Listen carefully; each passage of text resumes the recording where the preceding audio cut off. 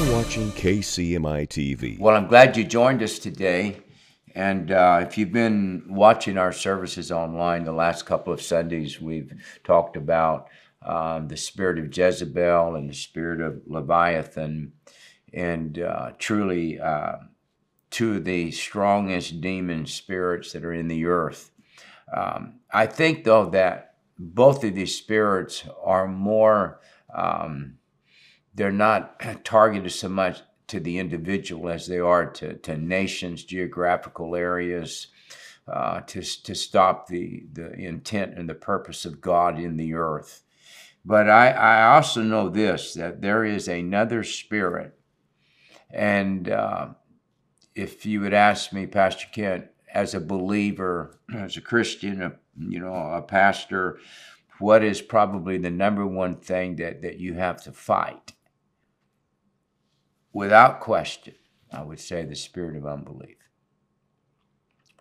The Bible says that the devil is an accuser of the brethren. And one verse says, there is therefore now no condemnation to those who are in Christ Jesus, who walk not after the flesh, but after the Spirit. And so when the enemy comes in to accuse us, he's trying to bring us under a spirit of condemnation, because the moment that you feel condemned, you feel disenfranchised from being able to claim the promises of God. And so obviously, he's after our faith, but I can tell you this, the devil is also an accuser of Jesus Christ. And that's what unbelief is. Unbelief is not telling you can't do something. Unbelief is telling you that God can't do it. And the devil is a liar. And, he started that in the Garden of Eden and challenging the Word of God. And he called the Lord a liar. He said, God, they said, God says, we'll die if we eat it. He says, no, you won't. He said, God's wrong. And so the enemy has always come to challenge the Word of God. And, it's because unbelief is the only weapon that the devil has that works on faith. I've seen people with sin in their life that still had faith that God was going to do things. But I can tell you this, there is no weapon the devil has that's more profound and more proficient at coming against faith than the spirit of unbelief. And so I want to take you just on a little journey today and talk about some of these things. I love Charles Spurgeon, one of the most prolific preachers of any century. And he said this, he said, unbelief is the firstborn son of Satan, and it's the parent of every other iniquity and sin. In reality, the reason lots of people don't serve God today is because they don't believe the word of the Lord. And you say, well, Pastor, can I go to heaven with unbelief?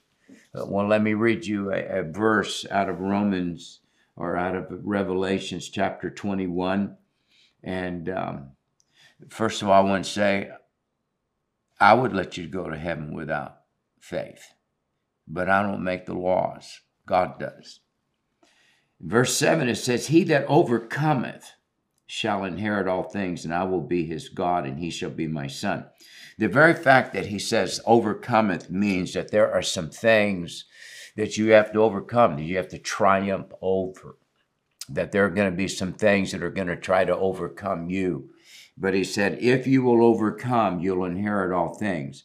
And then verse 8, he says, but the fearful and unbelieving shall have their part in the lake which burneth with fire and brimstone, which is the second death. This is not hell. This is what hell is cast into, the lake of fire. It's after everything has been settled in the courts of heaven. God takes the devil, his angels, the false prophet, the beast, the antichrist, every unbeliever, and he casts all of that into the lake of fire, and it's permanent. After that, there is no remedy. So the Lord is very plain here that if he's telling us that the unbelieving can be cast into the lake of fire, he's also telling us that it's a sin, and that where iniquity doth abound, where sin doth abound, the grace of God abounds more. So the Lord's saying there is a remedy for the spirit of unbelief. No Christian has to live in unbelief. You are powerful in God. I think it's in Hebrews, the 3rd chapter, he calls a heart that has unbelief in it, he calls it a evil heart. And you say, well, why is there such an attack on us in that realm? Well, because if you have faith, it opens up a whole new world that you can damage the kingdom of darkness. Nobody ever advances the kingdom of God without faith. I want to give you some verses that just talk about what happens when we have faith. Matthew 19:26, with God, all things are possible. Mark 10:27, nothing shall be impossible with God. Mark 9:23, all things are possible to him that believeth. Matthew 17:20, without faith nothing shall be, or with faith nothing shall be impossible to you. Luke 1:37, for with God nothing shall be impossible. One of my favorite verses, Philippians 4:13, I can do all things through Christ, which strengthens me. In Romans 12:3, to every man is given the measure of faith. In fact, one of the gifts of the Spirit is the gift of faith. And so you remember the story where the disciples had tried to cast the demons out of the boy, and Jesus had not been there, and he comes back, and the father says, you know, I brought my son to your disciples, and they can't do anything. And then Jesus steps in and just casts that spirit out. And the disciples told the Lord, they said, you know, why couldn't we do this? And the Lord said, because some things come out by prayer and fasting. Excuse me. And the disciples looked at Jesus and they said this, Lord, help us to have more faith. And the Lord looked at him, he said, the issue is not having more faith. He said, you need to deal with your spirit of unbelief, because he said, you have enough faith. Faith, even the size of the grain of a mustard seed, is enough. So anytime we think that, well, I have faith, but it's not enough, we're saying then that God gives us a gift that's inadequate. Just a little bit of faith from God is enough to pull down the strongholds of the enemy. Unbelief will derail the purpose of God in your life. No one ever walks into the fullness of who God has called them to be with the spirit of unbelief in their heart. You go back to the Old Testament and you think about the Israelites. Israel was not brought down by adultery, fornication, homosexuality, alcohol, or idolatry. You know what brought them down? What kept them out of their inheritance? The Bible said was a spirit of unbelief. That when they went in and they saw the land, they were intimidated by the enemy in the size of the giants. And even though God had already told them, I'm sending an angel before you to drive out your enemies, when they saw it, they were intimidated to the place of that faith left, and the spirit of unbelief got a hold of them. See, when you get saved, God has your heart. In one place, he said, I'm going to take out the heart of stone. I'm going to give you a heart of flesh. That he gets inside in that, out of the heart proceeds the issues of life. That's where God resides. He resides in your heart. But when unbelief comes against you, it can't get in your heart. You know where it starts? right here. It starts in your mind. And the enemy is a master at getting you to hear his line of reasoning why what you're believing for cannot happen.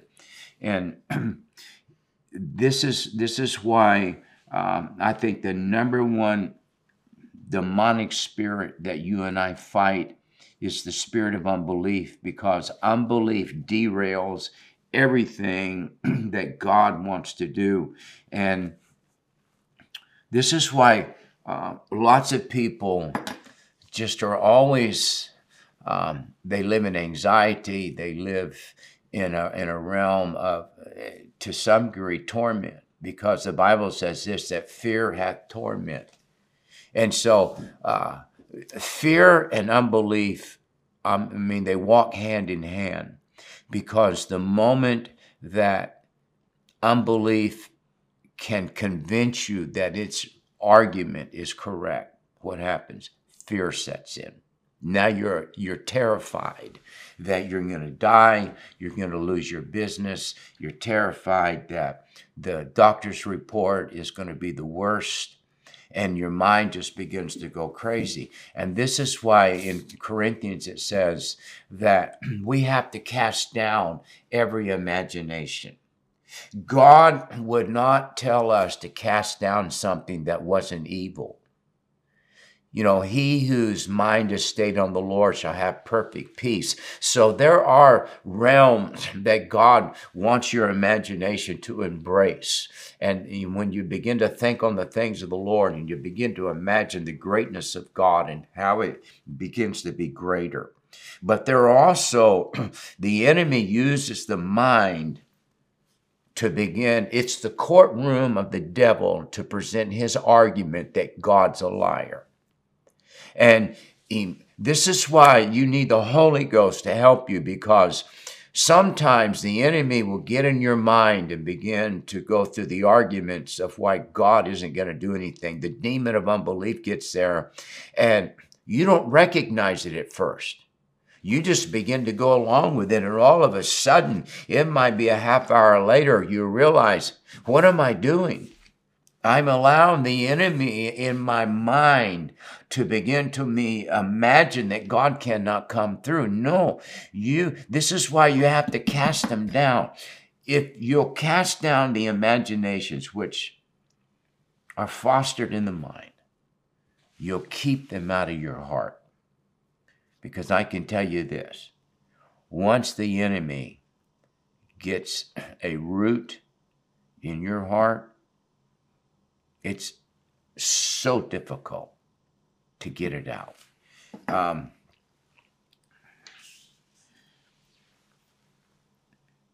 Corinthians 10:9 says, neither let us tempt Christ, as some of them also tempted and were destroyed of the serpents.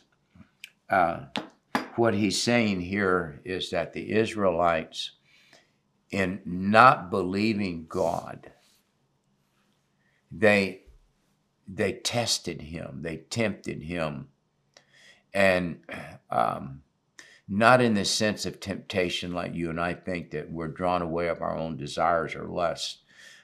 Remember the story of Joseph, and of course we know Joseph was 17 when he was sold, and he's 30 when he's promoted to second under Pharaoh in Egypt.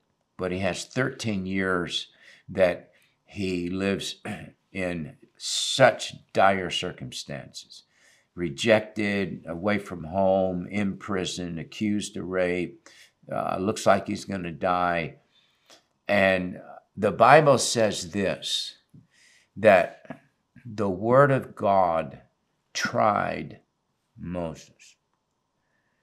Sometimes the devil will put God on trial to make you think that he can't do something. And in reality, faith is believing for something to happen that in the natural, with your abilities, is impossible to happen and will never happen. So then you step over into the realm of the supernatural.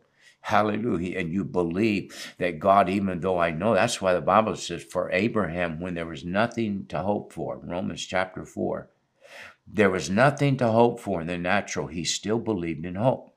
Sometimes God loves us to challenge him. That's not a temptation to God. That's not a testing of God. God loves us to believe. I believe God's saying, ask me for the biggest things that you can think of. And then we step out by faith and declare it. But then God will test your faith.